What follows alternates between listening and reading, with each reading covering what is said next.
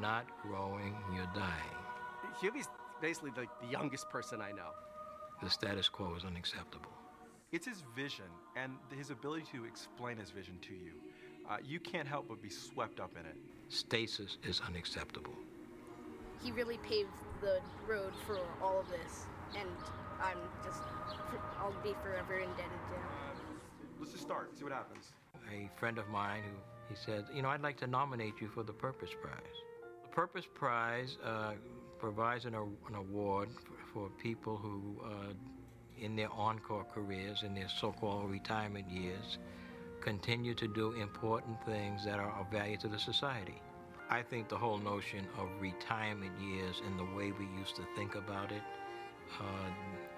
actually doesn't make any sense. If you don't use your talents, your brains, and your body, you will go into atrophy. I often quote Marion Wright Edelman, the president of the Children's Defense Fund. Service is the rent we pay for living. A long time ago, I made the decision not to be a squatter on the land, but to pay my rent. Well, hello, Heritage. As we begin today, I'd like to take you back 14 years to somewhere around the first week of June, the year 2000. It was my 50th birthday. I was in the passenger seat of our car. Patty was driving, and she was taking me to Geneseo to celebrate my birthday. And as we got to town, she pulled the car into the parking lot of Maple Leaf Lincoln Mercury, and there sitting in the middle of the parking lot was a brand new gold Mercury Sable. It had a sunroof, it had leather seats, it had heated seats one side and the other, heat on one side, controller in two sections. It had all the bells and whistles you needed in a car in those days. And on top of it was a giant bow. And she said, "Happy birthday." Now, what she had done is she'd gone out to the dealership and she'd shopped and she'd figured out what we wanted and she'd ordered it and she'd worked the deal and she'd signed the papers and she'd done everything except for one thing. And I'll tell you what that is later. But for right now, I want to come to this topic of bold crossings that we've been working our way through for this is the 5th week in this series of sermons that Sean and I are engaging as we talk about a time of significant transition here at Heritage Church. In just a few weeks, we're going to be voting on Sean Cosson to be our next senior pastor, our next senior leader. The last weekend in April, if the vote is positive, we'll be installing him formally as senior pastor, and he will step up into a new role, and I will step back. His role will be to lead our congregation. My role will be to support his leadership, and after a brief sabbatical, I'll step in behind him to help make a difference in the local church, the national church, and even around the world to say, God's good and I'm not done yet. The question I want to engage with you today is, what's your role? What's your role? Whether you're in Rock Island, whether you're in Bettendorf, whether you're at QC West, what part do you play? And I think we probably ought to begin by acknowledging a reality. There's an elephant in the room. And the elephant in the room is that some of you, I have heard, are not entirely thrilled by the decision that has been made for me to step back and to have Sean step forward. Some of you have been with us for 30, 35, maybe even 40 years. And we have walked a long journey together. Some of you are far more recent, but our ministry in your life is significant enough that you're having a hard time imagining Heritage without John at the helm or without Patty teaching into your lives. And I've heard that some of you are sad about it and that you're grieving about it. And I just want you to know that's okay. It's natural. It's normal. It's appropriate. I'm convinced that Sean is going to lead us into an era of even greater significance. But you and I are used to each other, and we've been around a long time, and we know the rhythms of ministry together, and you love us, and And I get that you're sad. I will confess that even though this transition was one that I imagined and I helped plan and I initiated, and it's something that I engendered, there's some times of melancholy in my life as well, and some bittersweet moments as we walk through, well, this is the last time I do this as senior pastor, or this is the last time I do this as senior pastor. So the question I really want to ask for you today is not about, I'm not here to tell you don't grieve. But what I want to say is, after you grieve, what's your role? After you grieve, what will you do? Now, if you're not grieving, hey, oh no. If you're not grieving, the question of what's your role is still a significant question. And if you are, go ahead and grieve, but listen, because God has something for you today. We're going to go to the life of a guy named Caleb. We see him first in the Old Testament in Numbers chapter 13. You may remember the very first week in this series when Sean talked about how our decisions have consequences. And Moses took each of the 12 tribes of Israel, picked a leader from each of the 12 tribes, and he sent them into the promised land to scout it out, to see what it was like. And the leader of the tribe of Judah that he had picked to go represent the tribe, to scout it out and come back and convince his tribe, was a guy named Caleb. Joshua was another guy, and there were 10 others. 12 guys go in the land, and they come back, and they say, this thing is everything God promised and more. Now, the everything God promised part was pretty cool. Cities that they could live in, and crops that they could harvest, and massive bunches of grapes. And they said it is indeed a land flowing with milk and honey, which was sort of a generic way of saying it's all that. But it was more than that as well, because what they discovered is that there were more fortified cities than they had anticipated, and there were a whole bunch of people who didn't want to leave. And in fact, in the land, there were giants. There was a territory where giants lived. They were called the Anakim. And the spies, 10 of them, said, we were like grasshoppers in their sight. The land devours the people who invade it. And it said the people's hearts melted with fear. 10 of the 12 spies said that. The people listened, and they began to moan and wail and complain. They said to Moses, it would have been better if we died in Egypt. Can't go in, and we won't go in and do that. And God basically said, well, if you don't want to go into the promised land, you don't have to. And he didn't make them. But what happened is one by one over the next 40 years, every adult who had rebelled died in the wilderness without ever experiencing the promise.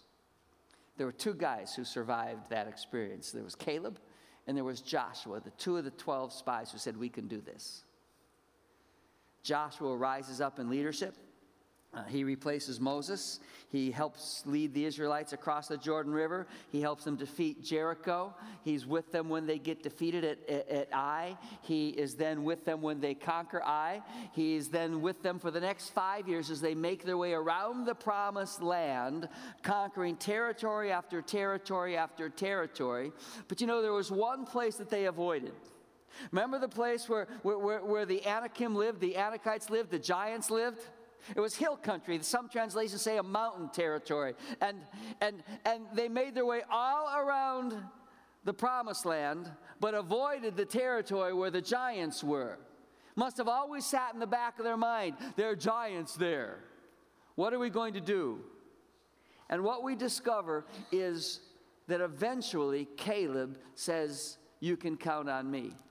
Caleb basically disappears from the pages of Scripture for 45 years. You see him saying back in the days of the spying out the land, we can do this, and then he disappears until he's 85.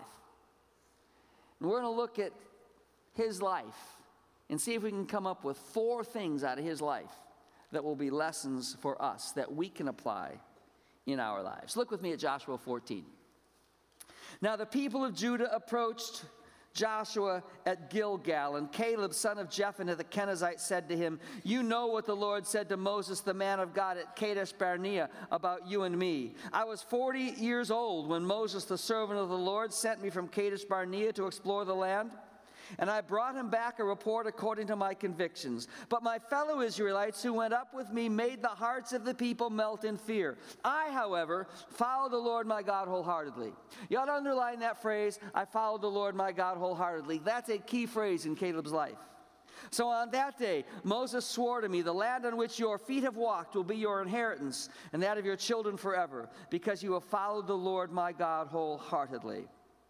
Now then, just as the Lord promised, he has kept me alive for 45 years since the time he said this to Moses while Israel moved about in the wilderness. So here I am today, 85 years old, and I'm still as strong today as the day Moses sent me out. I'm just as vigorous to go out and do battle as I was then." Now, I'm not sure he was as strong, but he thought he was. And if you think you are, there's an amazing amount of things you can do. I mean, I'm not as strong today as I was 20 years ago, but you just keep going, right? And he says, "I'm still as strong. I'm ready to do battle." Verse 12. "Now give me this hill country." Some translations say, "Give me the mountain. Give me the mountain. This is where the giants live. This is what we've been avoiding. Give me this hill country that the Lord promised me that day. You yourself heard then that the Anakites were there and that their cities were large and fortified. But the Lord helping me, I will drive them out just as he said." Then Joshua blessed Caleb, son of Jephunneh, and gave him Hebron as his inheritance. So Hebron has belonged to Caleb, son of Jephunneh, the Kenizzite, ever since, because he followed the Lord, the God of Israel, wholeheartedly. Hebron used to be called Kiriath Arba, after Arba, who was the greatest man among the Anakites. Then, and not until then, when they conquered the giants, then the land had rest from war.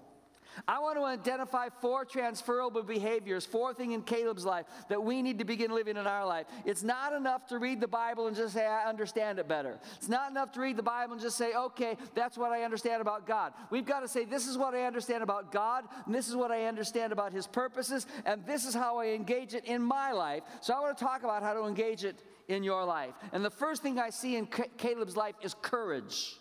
We see it surface first back in Numbers 13 when the people are rebelling against God. They're saying, "We can't, we can't, we can't, we can't."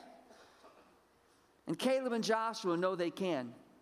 And you'd think it would be Joshua, the guy that God anoints as leader, who might step up first. But it's not. It's Caleb. And in the face of everybody who's saying we can't, he steps forward and says, "Yes, we can. We can do it with God's help." People pick up stones to stone him, and he says, "We can do it with God's help." He has incredible courage. And he calls the people for engagement with the task, even though they don't listen. That's what we see in Caleb. The question I have for you is, where have you been afraid to engage God's plan for your life? Now, maybe you don't feel as if God has called you to a promised land. I think you're wrong.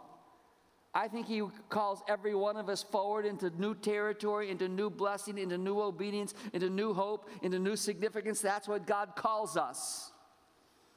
But that requires change. And I'm guessing in your life, there's been some place that God has nudged you about changing. And there's part of you that sometimes resists. And you resist because you're afraid. You're afraid of the cost of change.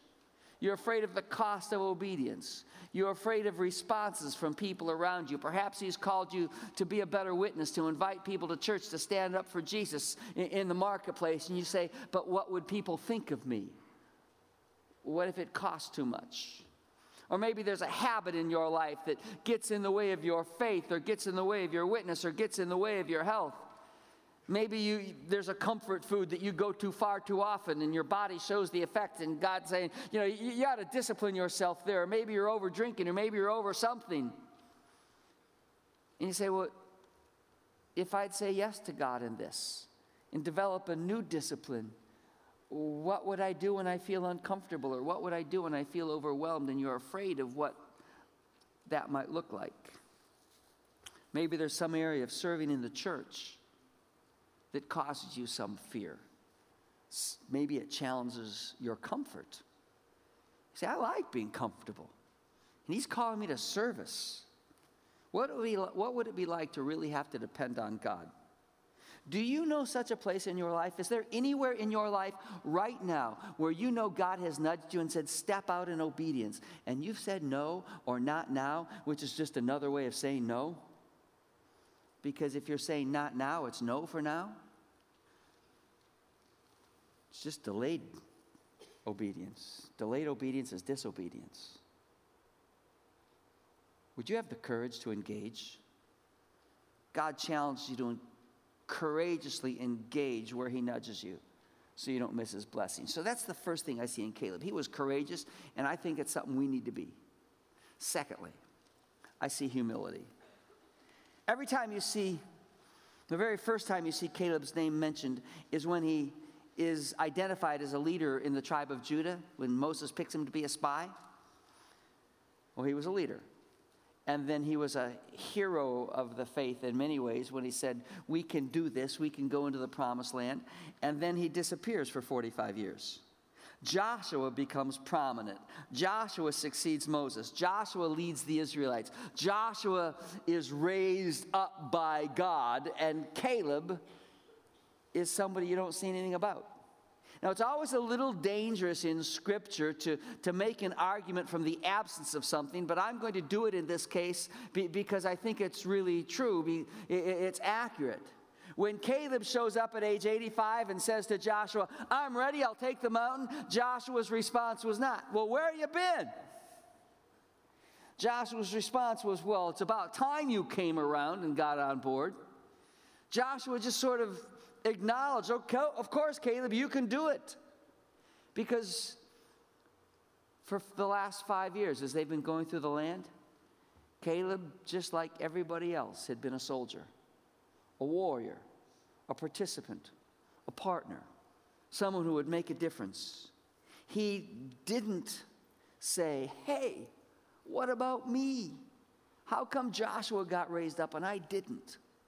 He took a second place, a third place. That takes some humility. I mean, he'd paid the price.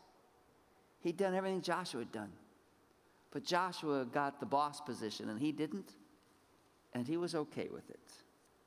That's what I see in Caleb. The question I'd ask you is, where do you need to deal with pride in your life? Where does humility need to be developed in your life? Now, some of you are sitting there going, you know what, John, I think I'm okay with this. You know, I'm not really all that cocky. I'm not walking around going, I'm all that. I want to give you a simple test here to see whether maybe there's an area of humility that needs to be worked on that you haven't really thought about. How do you respond when you don't like something? How do you respond when you disagree with something?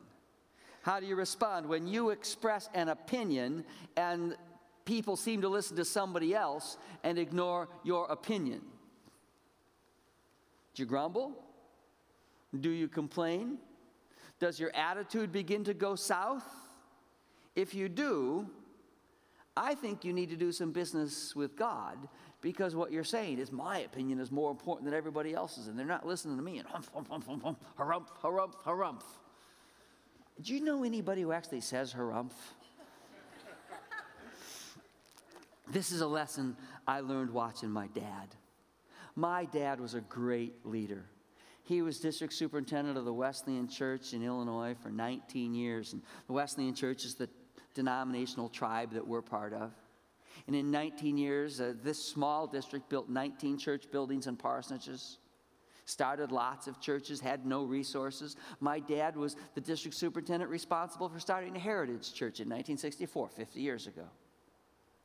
He's a great man, great leader. Was able to inspire people to causes beyond themselves. And then at some point in his life, he decided that he was done being district superintendent, and he stepped back into the role of local church pastor. And the district elected a new district superintendent, and they elected my dad's best friend, Forrest. He was so close to our family. I mean, he was Uncle Forrest to us, and to his kids, my dad was Uncle Art. I mean, we were that close. But all leaders lead a little bit differently from other leaders. And Forrest began to make some decisions in his leadership, and he would change some other ways that my dad did things.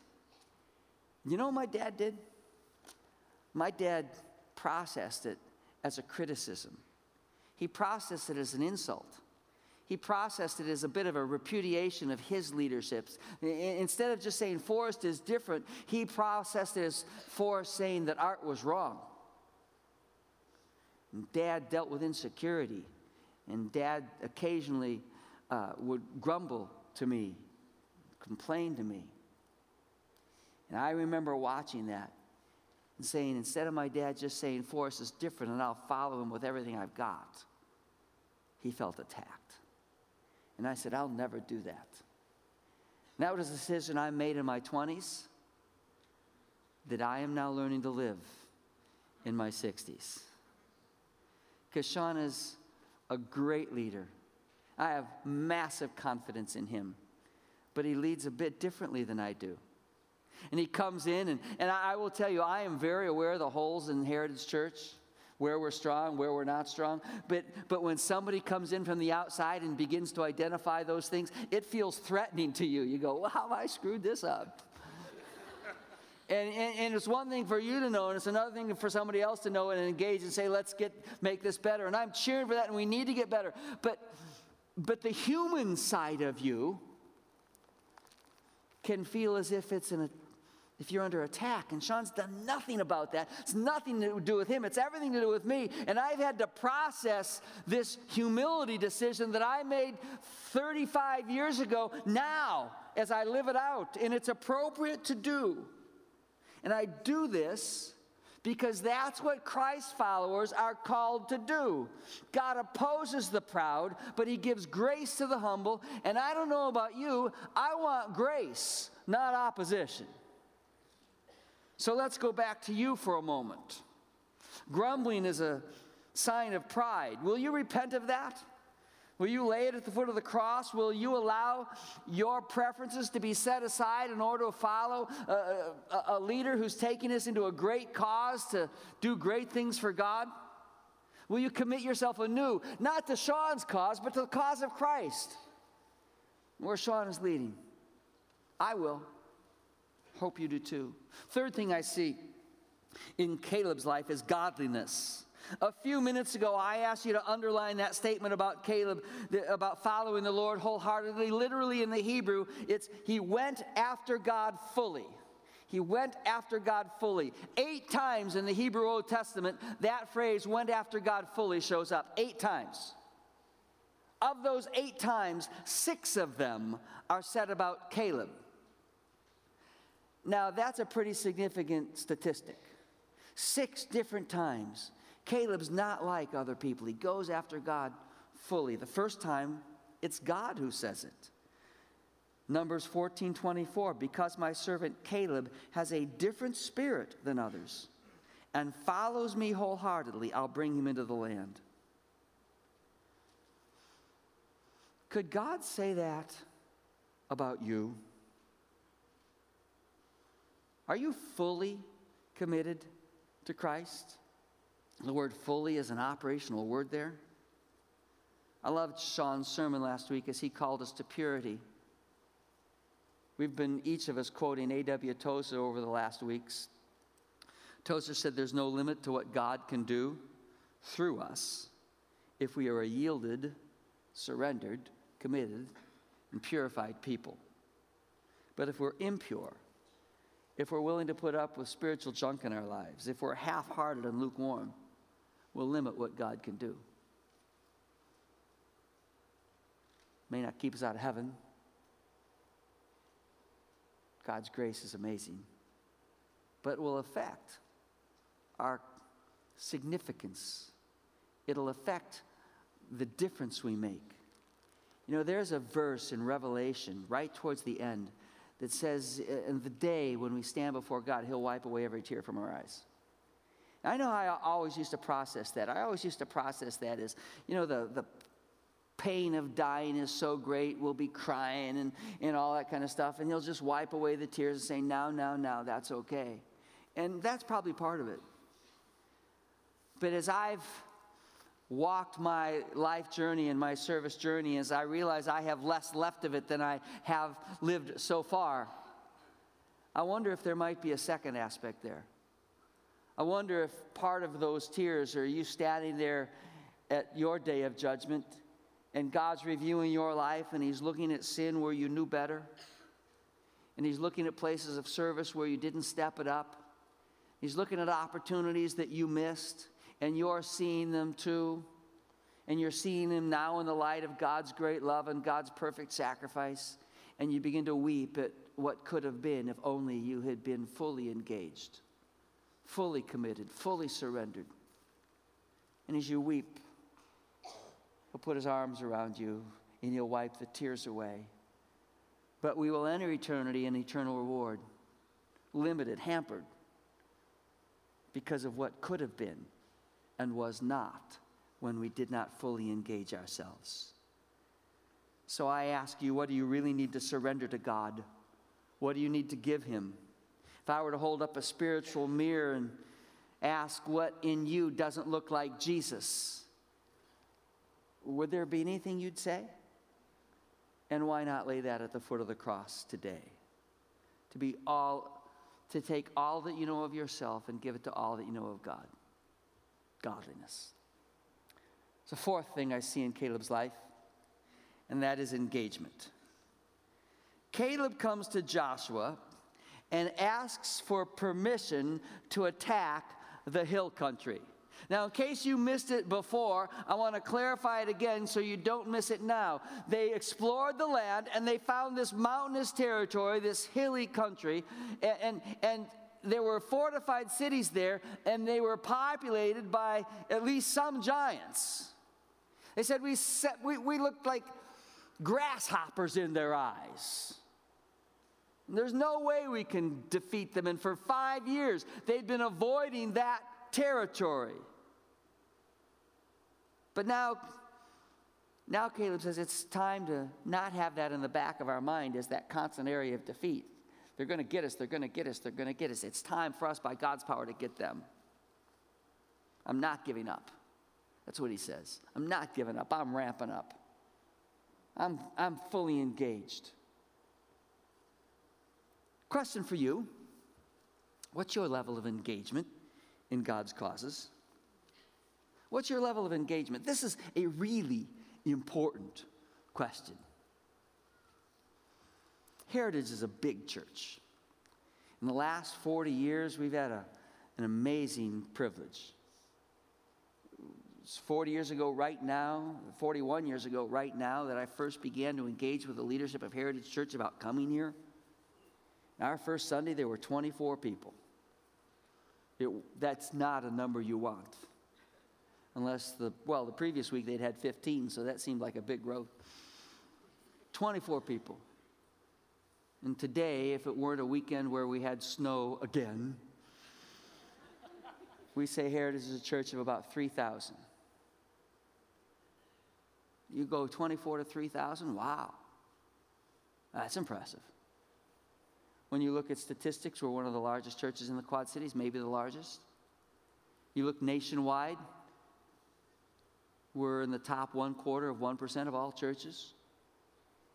And if we're not careful, it might be easy to sit back and go, wow, we're big.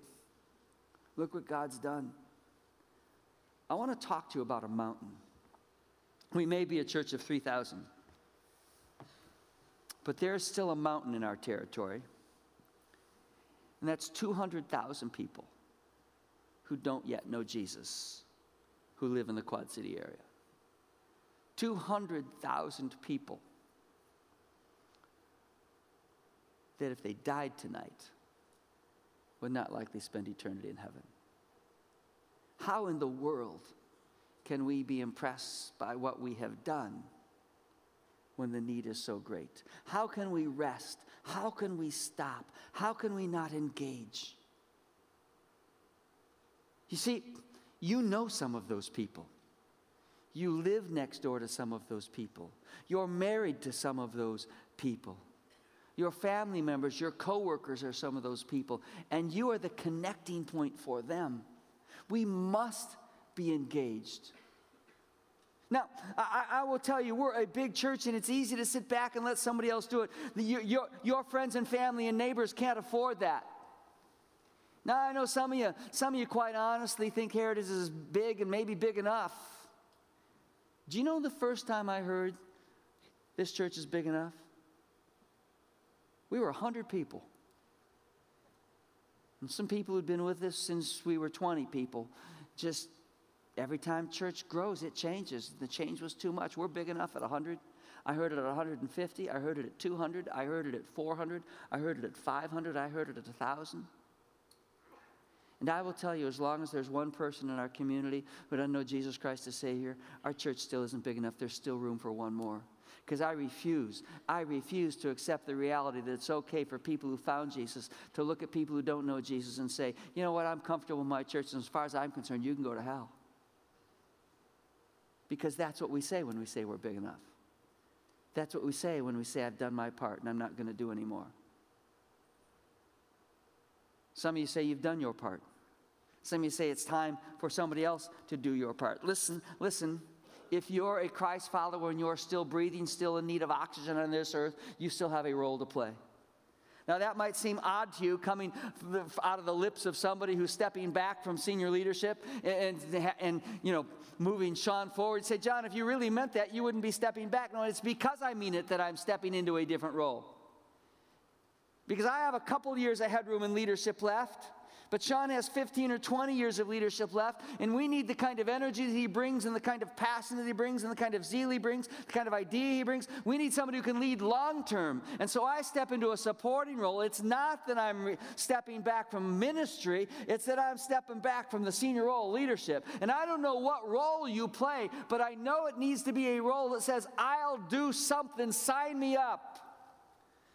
God has done great things in this church. Why would we think he wants to change now? He still wants to do great things, but he wants us to do them for him. He will empower us.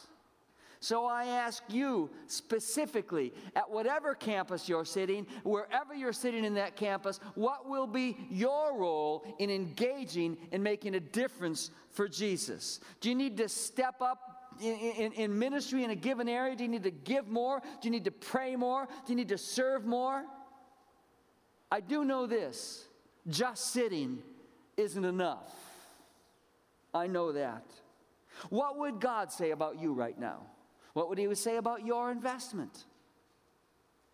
The kingdom of God really advances as the army of God, his people, engage to take it forward. God's power is there, but he works through us when we say, I'm all in. And that brings me to the so what moment of this sermon. Let me go back to that story about the car I told you earlier. Patty had gone out to the dealership. She'd ordered all the kind of car with all the options and the bells and whistles that she wanted for me, thought I'd like. She'd made the deal. She'd signed the papers. I pulled up. The car was there. There was a bow on it. There was only one thing she had not done. She had not paid for it. And over the next 3 years, while it was my birthday present, I got to make the payments. Some gifts are like that. They come with responsibility. Let me tell you something about God's gifts. God's gifts always come with responsibility. Grace is free. We're saved by grace. He puts our feet on the path to heaven by grace. But he says, I've created you to do good works. I've created you to do investment. I've created you for involvement. And here is my prayer for you. I've been praying for you this week. My prayer for you this week is not that you'll sit back and go, okay, Sean, prove to me that you can lead. My prayer is like Caleb. You'll step up and you'll go to the leader and you'll say, give me the mountain. I'm all in. I'm engaged because people still need Jesus. Would you pray with me? Lord Jesus, we bow before you right now, humbly. in a time of change, dependent. We really do need you. We ask, Lord, that I pray that every single person who calls Heritage home will lean into the opportunity of change and service and ministry. I'm praying that 10 years from now, we'll look back and say, a church of 3,000. Wow, do you remember when we were that small? That 10,000 people will call Heritage their church home? But we'll still be engaged because there's still 190,000 who don't know Jesus. And as long as there's one person who doesn't know Jesus, our job's not done. We commit ourselves to that in Jesus' name. Amen.